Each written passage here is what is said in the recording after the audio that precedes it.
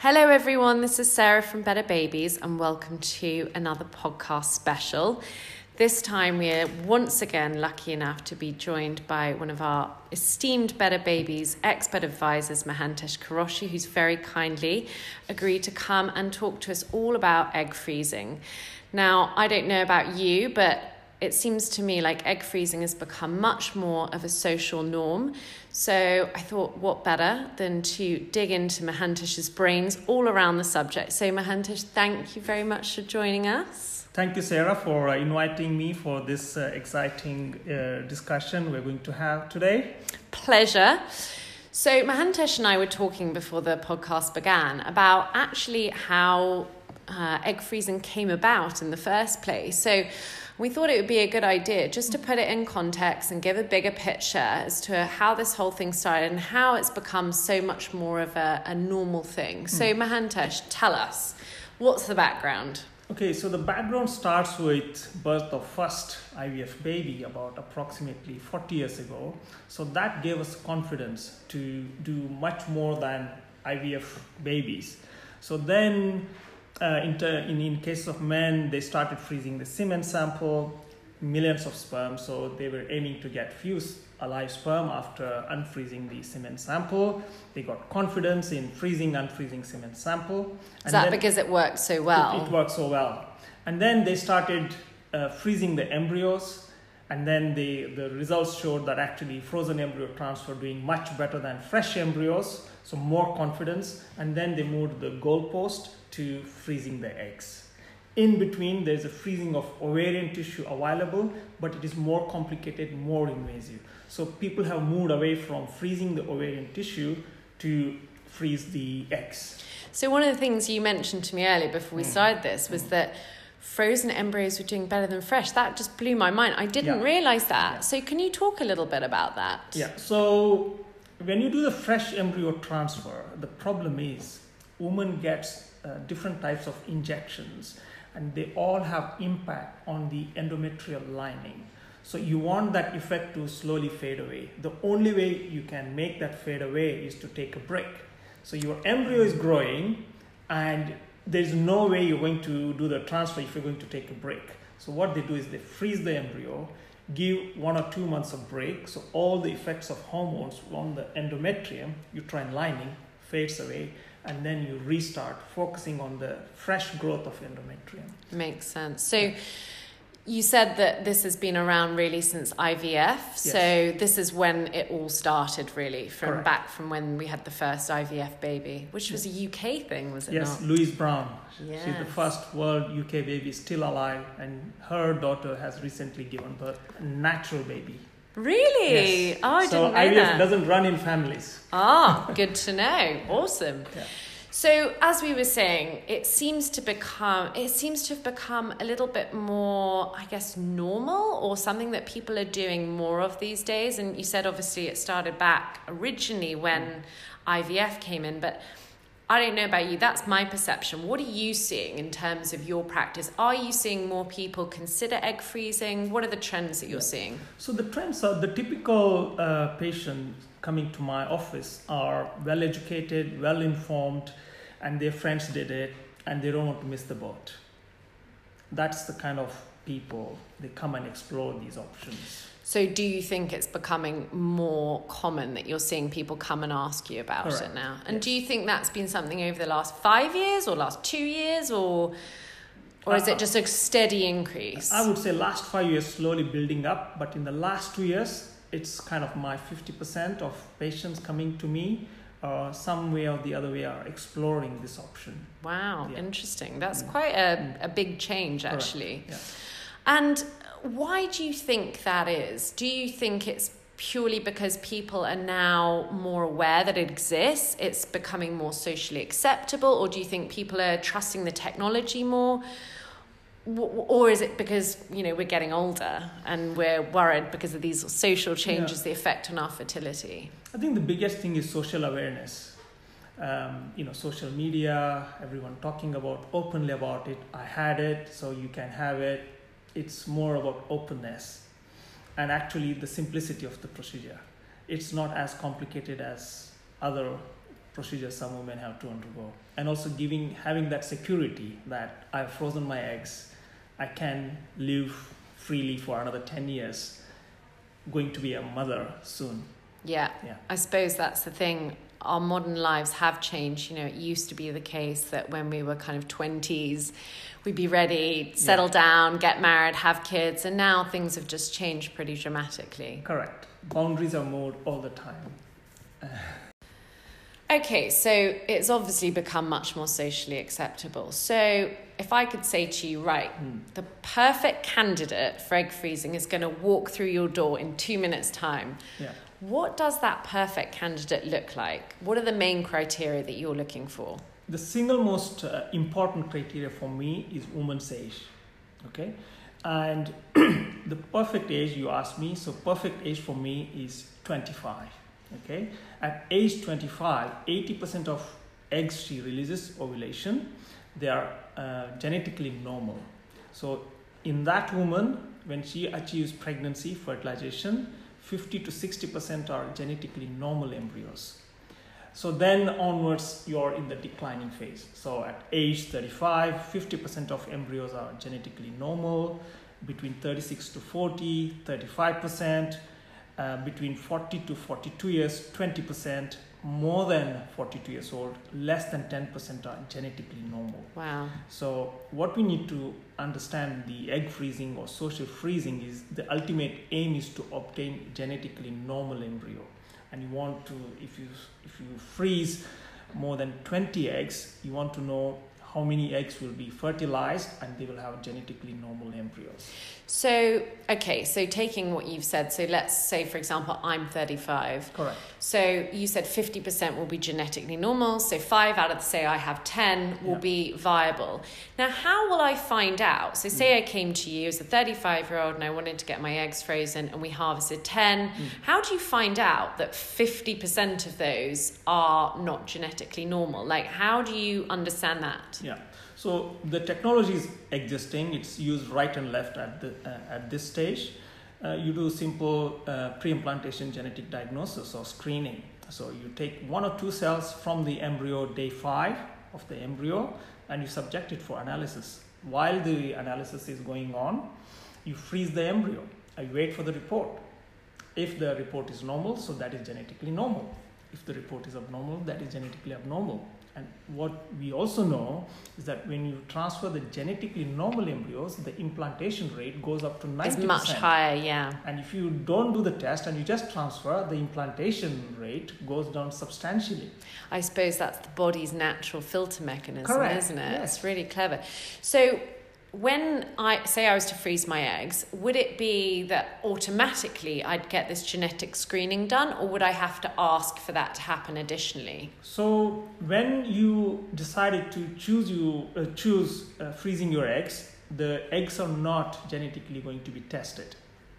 When you bring your Mr. Right and his sperm gets fertilized your egg, then day 5 embryo, they take us 1 or 2 cells from the embryo and then they test. It's testing the embryo rather than the not egg. the egg. Yes. Got you. Okay. But will everyone offer that service, or do you have to ask for it additionally? They will have to pay extra fees. Right. But most IVF clinics who offer this kind of service, they all by default have to explore this option to the patient. Well, I suppose you could argue it's better value for money to spend that money, because if you're going to be implanting eggs that aren't genetically normal, yes, you're probably going to have to go round another Correct. round. So another cycle is equal to your 1 or 2 PGS cycle cost. So it's called a PGS. Pre-implantation genetic screening or pre-implantation genetic diagnosis. Both are used invariably. Now, is there any risk of damaging the embryos by taking these cells? So far, no evidence has shown. Okay. Yeah, the jury is not out. Okay. The jury is in favor for actually doing the pre-implantation genetic diagnosis rather than not doing it, unless couple have ethical considerations. So coming back to your ideal candidate, would you say then it's kind of linked to your age? So if this ideal candidate comes in who's 25, you probably wouldn't need, with those statistics, to have this genetic screening, would you say? I wouldn't. That's a very good question. So if I've got a this analogy works for egg donors, because egg donors are university students. They are in their 20s and they are donating eggs for many reasons, financial gains mainly, but to help the would-be mothers who are in their 40s. So in many countries, when patients undergo through the egg donation IVF cycle, they are not offered PGS or PGD, because they know 80% of embryos by default are going to be genetically normal. So they don't add more cost to the already economically stretched 40-year-old mother. Yeah, that makes sense. That's an interesting point. So are you seeing more egg freezing going on for donation? Because I would imagine that because we're all getting older now when we're having kids, and, you know, say, for example, I was 42 and I wanted to come to you and you said to me, you know what, honestly, you need to get egg donation done. Well, obviously that's a route I would go down. And so if you are getting more older mothers coming in, Correct. Are you seeing more kind of egg donation cases? That's certainly the case. And by rule, I should be exploring that option openly. Like, rather than trying your own eggs, which I know that less than 10% success rate, where I have to say that actually if you go through the egg donation, if you have 3 cycles with egg donor cycles, 90% success rate compared to less than 10%. Yeah. Okay, so coming right back again to this perfect candidate. So is age really the only thing? Yes, age is the single most criteria for everything we do in IVF. Woman's age, to be precise. So basically what you're saying is, if you're listening to this and you're kind of in your mid to kind of later 20s, this is exactly the time that you should be thinking about it. Now, what happens, again, coming back to the fact that I'm 35, what happens if I am 35 and I think, oh, you know, I haven't met Mr. Right? Is this too late for me to think about freezing my eggs? What's your view here? Freezing eggs is an invasive intervention, so we shouldn't take it lightly. At the same time, I wouldn't reject completely, saying you're too old, go away. But I will put the facts into her mind, and then she will have to make that decision. But generally, if you go through any IVF clinics, more than 40, they don't want to do it, because 80 to 90% of embryos she will produce are genetically abnormal, and you want to harvest at least 10 to 20 eggs when you stimulate. And if you end up producing 2 or 4 eggs, it's not enough, because the loss of embryo rate is around 40%. So it's not worth it when you got a 40-year-old asking for freezing the eggs. Okay, so I would say up to 40, or ideal one is between 25 to 35. That's my best candidate for egg freezing. So talking about, again, coming back to this best candidate, so you say that ideally you want to harvest 10 to 20 eggs. Correct. Yes. Now, that's purely because you get this kind of 40% drop-off rate. Correct. And that's a combination of genetic abnormalities and other things, or is it just on average genetic abnormalities? Yeah, most of the failure or embryos not growing is because they have inherent genetic abnormality, and that's the reason they didn't get up to day 5 stage. Okay, so you talk about day 5 stage. Can you talk to us a little bit more? Because I've heard this terminology. I've heard day 3. I've heard blastocyst. I've heard embryo. Correct. Can you give us a little bit, just so if we were going through the process, so we understand the terminology. So, you know, start with what day 3 is, start with what day 5 is. So when, let's go back a step before. So when let's say you're going for an IVF cycle, we collect your egg and we put egg and sperm together, and tomorrow we go back to the lab and we look for evidence of fertilization. So that is your day 1. So if you're lucky, fertilization happens, that's your day 1. And so how do you tell? 2 cells. Oh, so you tell because you see one cell go to 2 cells. Correct. Okay, got it. And then you come back next day, multiplication of 2 cells into 4, 4 to 8, 8 becomes 16, like that. You see multiple. So that's your day 2. And also, while this is happening, you will see different morphological features under electron microscope. And then the same thing happens to day 3. By day 4 and day 5, this is where the quality of embryo matters. So if the embryo has genetic abnormality, they call it as stopping of further growth of embryos. Stop. Okay? So if the embryo is biologically normal, or euploidy, genetically normal, it will carry on growing from day 3 to day 5. Having said this, if a mother is 40 years old, day 3 to day 5, majority will stop growing. So that's when you can really tell. Correct. So if you got a successful embryo which has grown to day 5 and it is showing continuous proliferation of cells, then I've got confidence that this is going to grow well inside that mother's womb. So it's at that point that you will freeze it. Yeah, and also we offer PGS or PGD for day 5 to be sure that this embryo is genetically normal. Mm-hmm. Okay, that makes sense. You take a cell biopsy, you freeze it while waiting for the report. I see. Okay. Yeah. So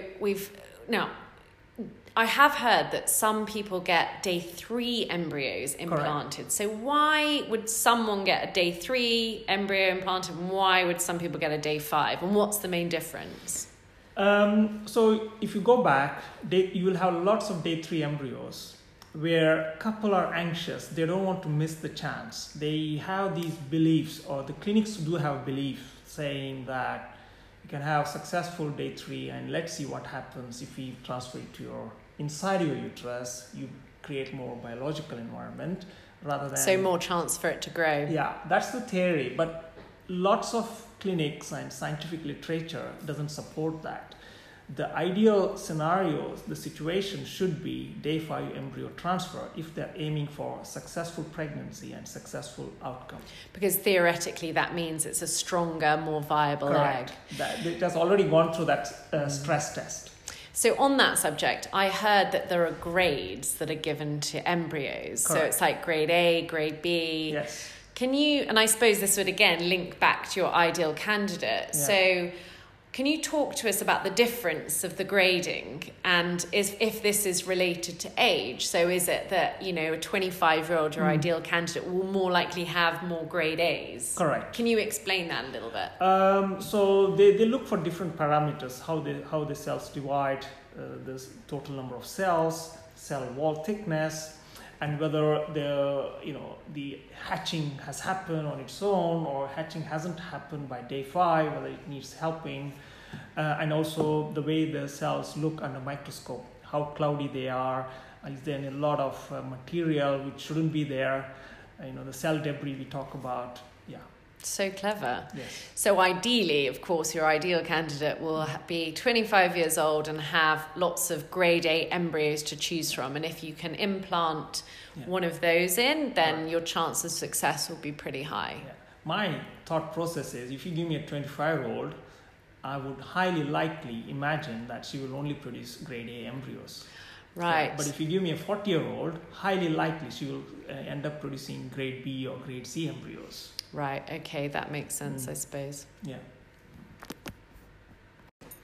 Okay, so let's pretend I am a new candidate and I'm going to come into your office and I'm going to start the process. Correct. So what I'm going to do is I'm going to ask you, hi, I'm 28 years old. Right. I'm desperate to get my eggs frozen, but I'm really unsure. Can you walk me through exactly the process that I will be going through?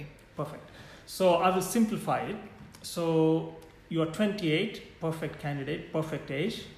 What we will do is you will need 2 things done before we take you on to the egg freezing cycle. You need a blood test for your anti-Mullerian hormone testing to understand your ovarian reserve. And then you need an ultrasound scan to understand how your ovaries are functioning, whether you've got any existing cyst in your ovary which contraindicates stimulation. Okay? So why AMH done? AMH will predict how you will respond to the stimulatory injections we're going to give it to you.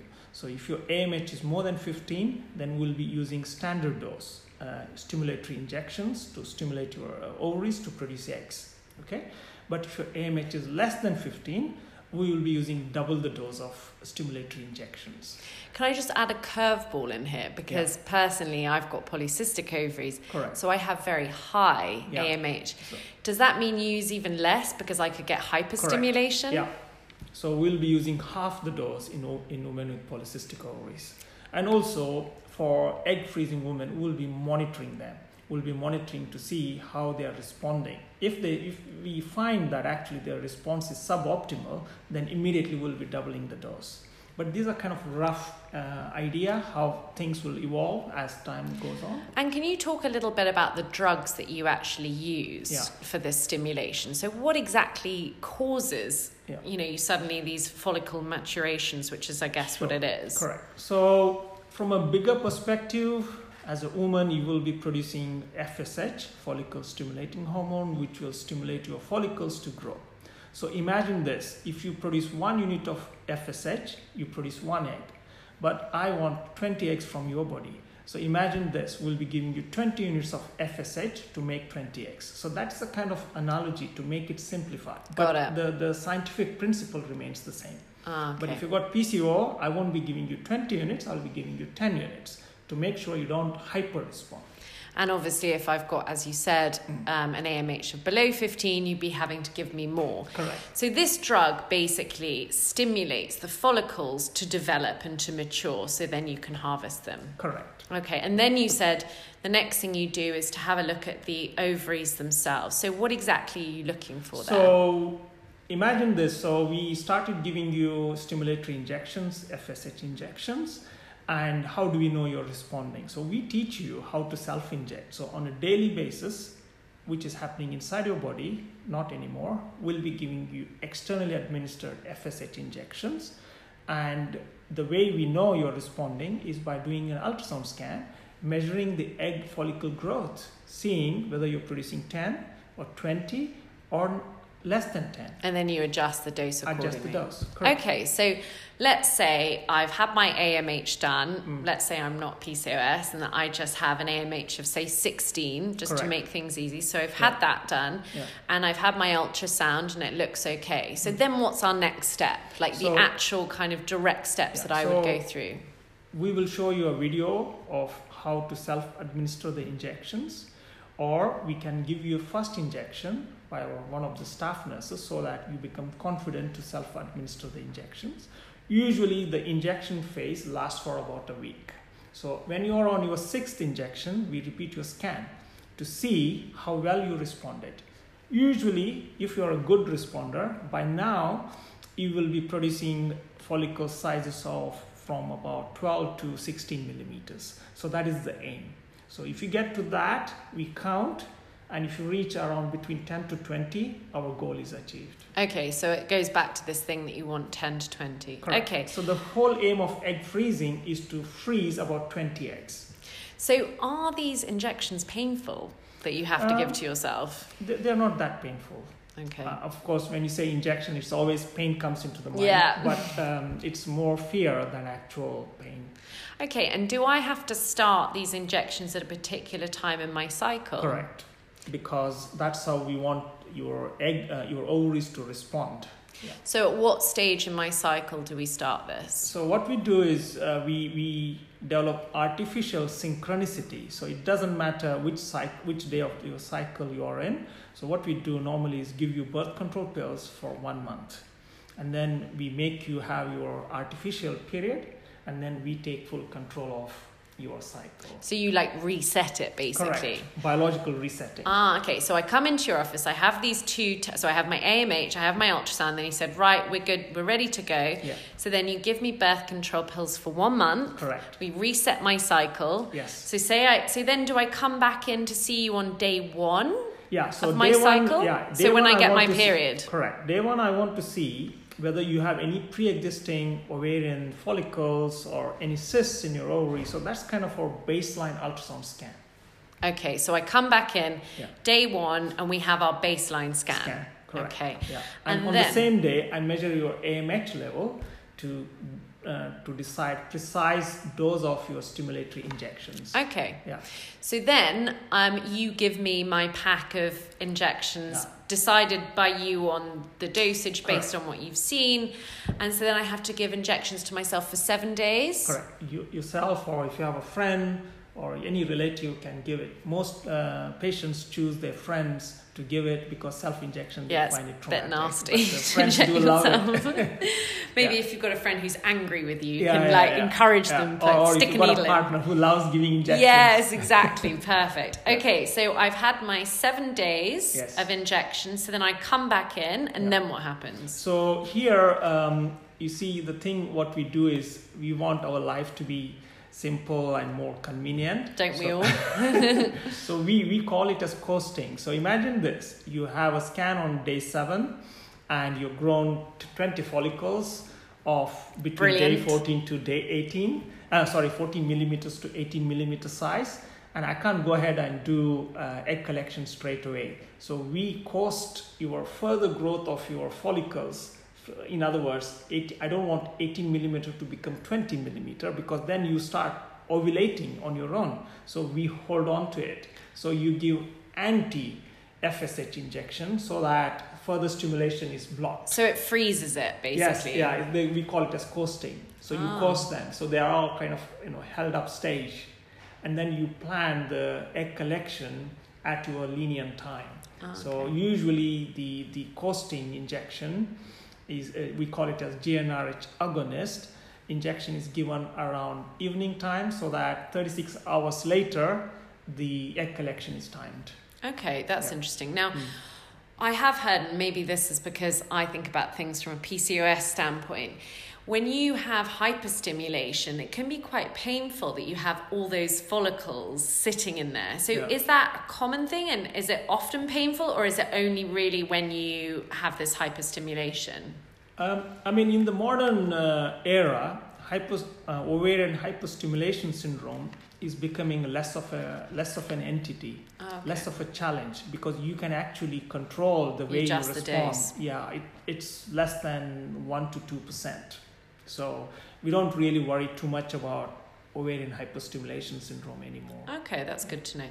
So we've halted the process, and we've scheduled in our egg collection. So talk me through. So do I wake up on the day of? Is it like having an operation? Do I have to not eat or drink before? Like, what actually happens? So on the day of your egg collection, you will get sedation. You won't be put to sleep. Okay, so you will get sedated. You can't eat overnight from midnight. So usually around 8 o'clock in the morning, the egg collection will be scheduled. It is done under ultrasound guidance. So imagine having a vaginal ultrasound, but this ultrasound probe has a special the device attached to it, so that you can pass the needle under ultrasound and you can puncture the follicles and aspirate the eggs. Clever. And then store them in the little test tube. And embryologist will check as soon as the doctor collects the eggs. The embryologist checks and confirms that each aspirant has the egg in it, and then they will be numbered, and then they will be frozen and kept in a freezing tank. So how long does that process take? Usually about half an hour to 45 minutes, depending on your response. So sometimes, even though I'm saying 20 eggs, if you're lucky, you may end up producing 20 to 40 eggs. And if you have it, I will go for all the 40 eggs. Yeah, might as well if they're there. Yeah. So, but if you don't respond well, so instead of you responding, say, less than 10, the idea is to collect minimum 10 frozen eggs, and you only responded by 5. So we may have to do egg banking, means you may have to come back for a after second few round. Months, second or third round, so that we have actually 10 to 12 frozen eggs for you when you're ready for becoming mother. So there's actually a job as an embryologist. Yes. So what does this person do exactly? Embryologist has a very minimal role, but he will confirm that each aspiration I did, there was an egg in it. Because I'm not sure, I'm just going purely by ultrasound findings that there's a follicle there. I'm going to puncture the follicle and I will suction it and collect it in a test tube. And the embryologist will confirm that each test tube had an egg in it. Okay. Sometimes you can aspirate and there's no egg in it. Okay, so they've confirmed that we've got the eggs. Yeah, now, do they then take the eggs away and yes. then they see, as we were talking about before, about whether or not this fertilization happens? No, here in egg freezing, we don't talk about fertilization at all. Okay. So that's just a later stage. Yeah. Okay, well, I suppose that's freezing embryos, though, not freezing eggs. Correct. Right? Yeah. Okay. Now, how will I feel afterwards? So I've had this kind of 30 to 45-minute procedure. Will I feel okay? Do I have to rest? What do you typically advise your patients? Women generally, because I have taken control of your cycle and I've given you the stimulatory injection, so you do feel bloated. because you produce 20 eggs in your 10 eggs in each ovary, so you do feel bloated. It's very common, and you do feel a bit traumatized, bruised, a little bit of emotional disturbance. Whether you had enough egg collection, you had to pay the bill, and whether what you're doing, is it worth it? These are the questions most of the time patients will be asking themselves. Yeah, makes sense. Yeah. So do you just advise people to kind of rest up, and how long does it take for the cycle to kind of go back to normal and to settle down? Usually about 6 weeks. Having said that, I need to re-emphasize one more thing. Because it's an invasive procedure and we use quite thick needle to aspirate the follicles, there's always between 1 to 2% risk that women may start bleeding from the collected surface of the ovaries. And sometimes they may need a keyhole operation to identify where she's bleeding from and then stop bleeding. But that's only in 1 to 2% Correct, of cases. yeah. Now, how would you identify that had happened to you? So say, for example, I go home after this procedure. How would I then know that there's a problem and that had happened? Sure. So we usually don't send patients home immediately after egg collection. We make them stay for about 2 to 4 hours. We give them tea, coffee, and make sure they are feeling well. They're not in pain. We check their pulse, blood pressure. So we need to be fairly confident that there's no ongoing bleeding or any complication this patient is suffering. Having said this, some patients do go home and we won't be able to detect it for many reasons, and then they start feeling unwell. So we do give them a written information leaflet about what to expect. And what are some of the things that I should watch out for as warning signs if I go home? What would you say is not normal and I should go back in? So you start feeling unwell, you start throwing up, and you start feeling distended and severe pain. Okay. And All right. And then coming back to this whole thing about freezing eggs versus freezing embryos. Now, there was this whole thing back in the day that freezing embryos was much better than freezing eggs. Is that still the case or not? So your understanding is correct, but in the last 2 to 3 years, people have moved away from slow freezing of eggs to vitrification, means fast freezing. So if you do a quick snap freezing, fast freezing, the thawing process, the unfreezing process and survival rate is higher, 90% compared to 50% before. Wow, that's quite a big difference. Everybody has moved to vitrification of eggs now. So therefore, it's no longer You don't such need to an worry issue. too much about loss of eggs when you unthaw them or when you thaw them. Cool. Yeah. Okay, so when you're undertaking a process like that, most people like to try and do something to put themselves in the best possible position ahead of time. So obviously on the website, we talk an awful lot about how you yourself can make positive changes to your diet, your lifestyle, how you can take supplements to, I guess, enhance the quality of the eggs and to make your body as healthy as possible. So we talk about CoQ10, for example. We talk a lot about antioxidants, reducing inflammation in the body. Are these things that you personally think are helpful to do ahead of a process like this? Yes, certainly. But I wouldn't go to the extreme, manipulation or extreme taking lots of different types of supplements. But I would be considerate, take your antioxidants, CoQ10, eating lots of green leafy vegetables, drinking lots of water, exercise. They all are going to make your own body system optimized. Yeah. Okay.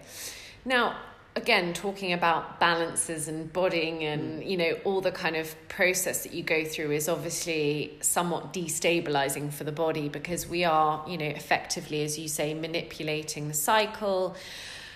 Some people might not like doing that because obviously it's not particularly natural, and some people might worry about the long-term consequences of, putting a lot of hormones into your body.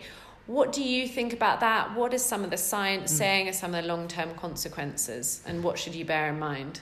I mean, in egg freezing, if you talk it in isolation, usually you're looking at 1 or 2 cycles of stimulation. So in reality, this shouldn't cause any patient long-term health problems. Having said that, there are anecdotal reports saying excessive risk of breast cancer, ovarian cancer, and uterine cancer. But jury is not out yet. Okay. Short term, 2 cycles, I wouldn't worry too much about it.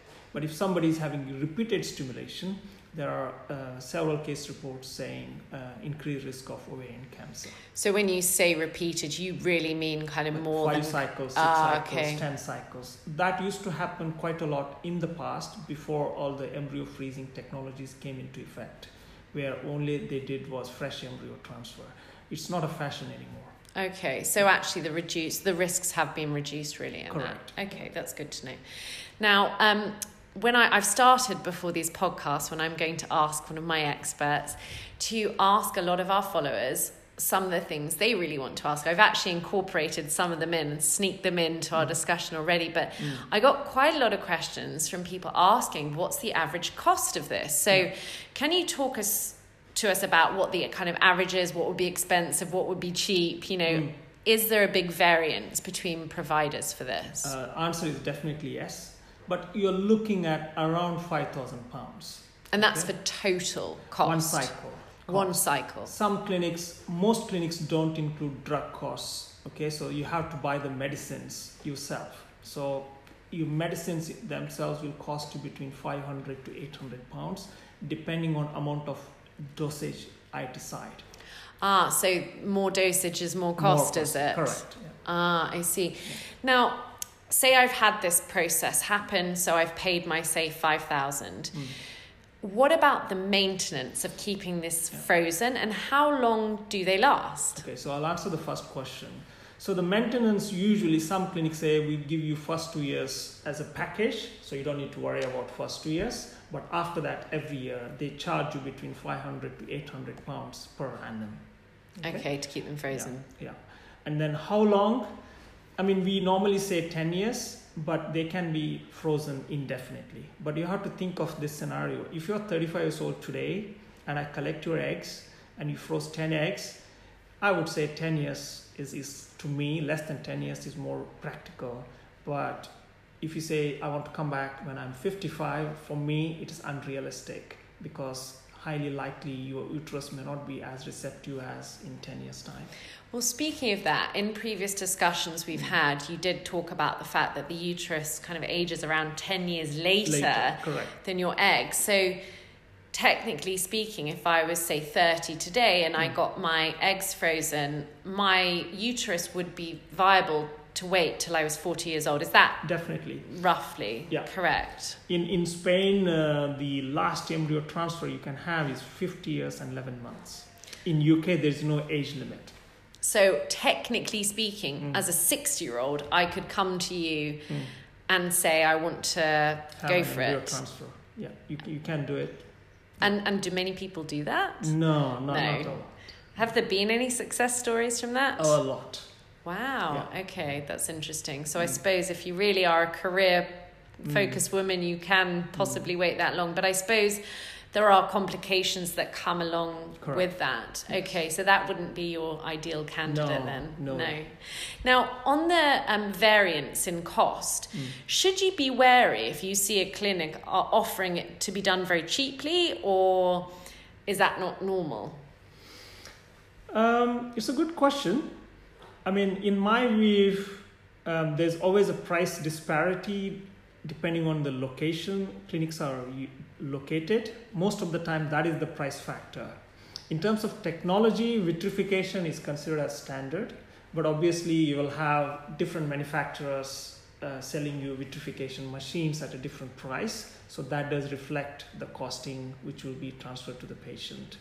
But in terms of storage, I don't think there's going to be a lot. It's pretty much all the same. Yeah, it's standardized. So another question we had is, how do you choose what's the best clinic for you? So when you're considering getting this done, what are some of the things you should think about when you're looking at choosing the clinic that's right for you? I mean, most important thing is people living in the UK should go for HFEA website, Human Fertilization and Embryology Authority website, who by law, all the IVF clinics have to publish their success rates, their reports, their mistakes, their incidents, clinical governance reports. So you have to take everything into consideration. And based on that, they have to do their own homework.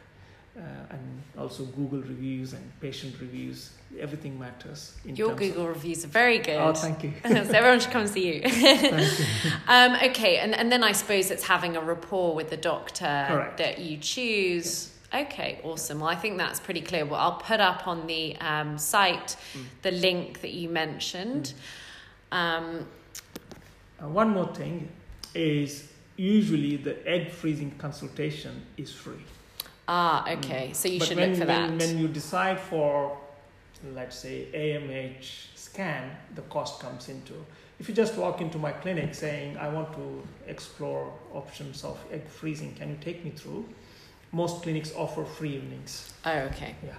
Speaking of cost, so one of the things that's become a bit of a growing trend is companies in Silicon Valley are offering to pay Yes.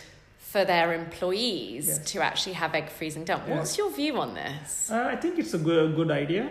But what they realize, the human resources have realized, is if they become mothers in their 30s, they lose a lot of productivity. But if they delay it, they get the best out. They're young, these women are young, they give everything they have. So from that perspective, spending $5,000 on their employees is more practical for them rather than taking maternal leave and all of that. Now, on coming back to that, now is there... Also think of a bigger picture. You're doing good to the society because, if you're 35, I collect your egg, only 50% are good. But if you're 30, I collect your egg, 80% are going to be good. So it's bigger implications are there. Yeah. So from that point of view, I totally agree with Facebook and Apple. Now, we've obviously talked about the fact that technically speaking in the UK, I could be 60 years old and put eggs back in. Is there a limit really for you? Obviously, it can't be hard and fast because everyone's an individual, but is there a point at which you start to think this is not 50. ideal? 50. Okay. Yeah, up to 50. Okay, so obviously part of the reason why people may be freezing their eggs is because they're doing things in a slightly less conventional way. So whether or not that's because they're donating eggs, or maybe, sometimes it's just harder to meet Mr. Right. Yes. So there's obviously a difference between freezing your eggs and having frozen embryos. So Yes. can you talk us through, okay, say I'm 28 and I come in and I haven't met Mr. Right. What happens between, freezing my eggs to actually then kind of final implantation in an IVF scenario? Okay, so if you come to me after freezing your eggs and being stored in our lab, you will be given a choice of, having an anonymous donor if you go into one of the European countries, or in the UK you will have to have a named donor. Named donor doesn't mean you will know the name of the donor. It is your child who will have that right to know who was the donor for its creation. Wow. Okay, when the child reaches age 16. Okay. So that's only in the UK? Only in the UK. Okay. So a lot of UK patients go abroad because they don't like the donor being named. So they want the anonymity. So in UK it's not anonymous. Okay, so say I then decide, so I've frozen my eggs at 28 because I know that's a good time to do, and say 32, I decide that I want to use a sperm donor. Correct. What then happens to that egg to become an embryo? Okay. How does that process work? And then does it get put in immediately, or can you freeze then the embryo? Can you talk us through that? So because you're 28 years old, it's highly likely that the quality of embryos we will be producing will be good quality embryos. But having said that, by default, we'll be offering pre-implantation genetic screening as an option for you, but whether you choose it or not, it's entirely up to you. Now, coming back to your first question of choosing the donor semen, so we do give you the choice of matching your skin color, eye color. Blood group is the most important, so we assess your blood group so that we match your donor semen, donor's blood group. Okay, so once we agree upon the donor, your frozen eggs, let's say we have frozen your 20 eggs into our lab, so we take them in batches out, and then we put the donor's sperm and your unfrozen egg into Petri dish. and you wait overnight and wait to see how many fertilized after overnight, putting the egg and sperm together. And then is it the same thing as before, where you wait for day 3 just to see Correct. if it's, so the it's rest exactly of the the same? process is similar to IVF. Okay. Now, do you match the blood groups because you think it's less chance of then rejection? Is that how it works? Correct. Yeah. So that brings us on to kind of another discussion. So if you're using a donor egg or a surrogate situation is involved, does that actually increase the chances of rejection or not? Yes. If you're going through the donor egg route, the chance of rejection also come into picture. And there are some clinics who will use immunomodulators to help carry your pregnancy through. And what is an immunomodulator? So immunomodulators blunt your immune response because you're using donor egg, which is foreign cells for your body, and you got donor or your husband's sperm, which is foreign cell to your body. So your body has to accept 2 foreign cells, which is going to grow into a baby. So what they do is first 12 to 14 weeks, they give you different types of medications to blunt your immune response. Is this like an immunosuppressant, like when you have an organ transplant? It depends on how you respond. So it could be very simple manipulator to just blunt your immune response to immunological agents so that your body is totally suppressed. So it doesn't see it as a foreign object and Correct. Attack it. Yeah, that makes sense. Okay, wow, there's a lot of technology that makes things much better these days. Okay, so final question. We talked about the cost and we talked about the fact that we can actually keep these for quite a long time. But what happens if I don't pay this yearly maintenance fee? What then happens to my egg? I mean, this is one of the things I want my patients to carefully consider, because there's always going to be economical challenges for things which you didn't foresee. So we spend a lot of time for patients to understand what happens if they don't pay their yearly premium. And by rule, we're not supposed to throw your eggs just because you didn't pay your premium. So what happens is, in reality, your eggs are never thrown away just because you didn't pay the premium. But when you come back and you say, I want access to my eggs, the clinics will ask to pay the due which you are supposed to be paying, but they don't get thrown away. And the space they occupy in the freezing tank is very minuscule. So space is not an issue. It's the challenge is about maintaining that the tank.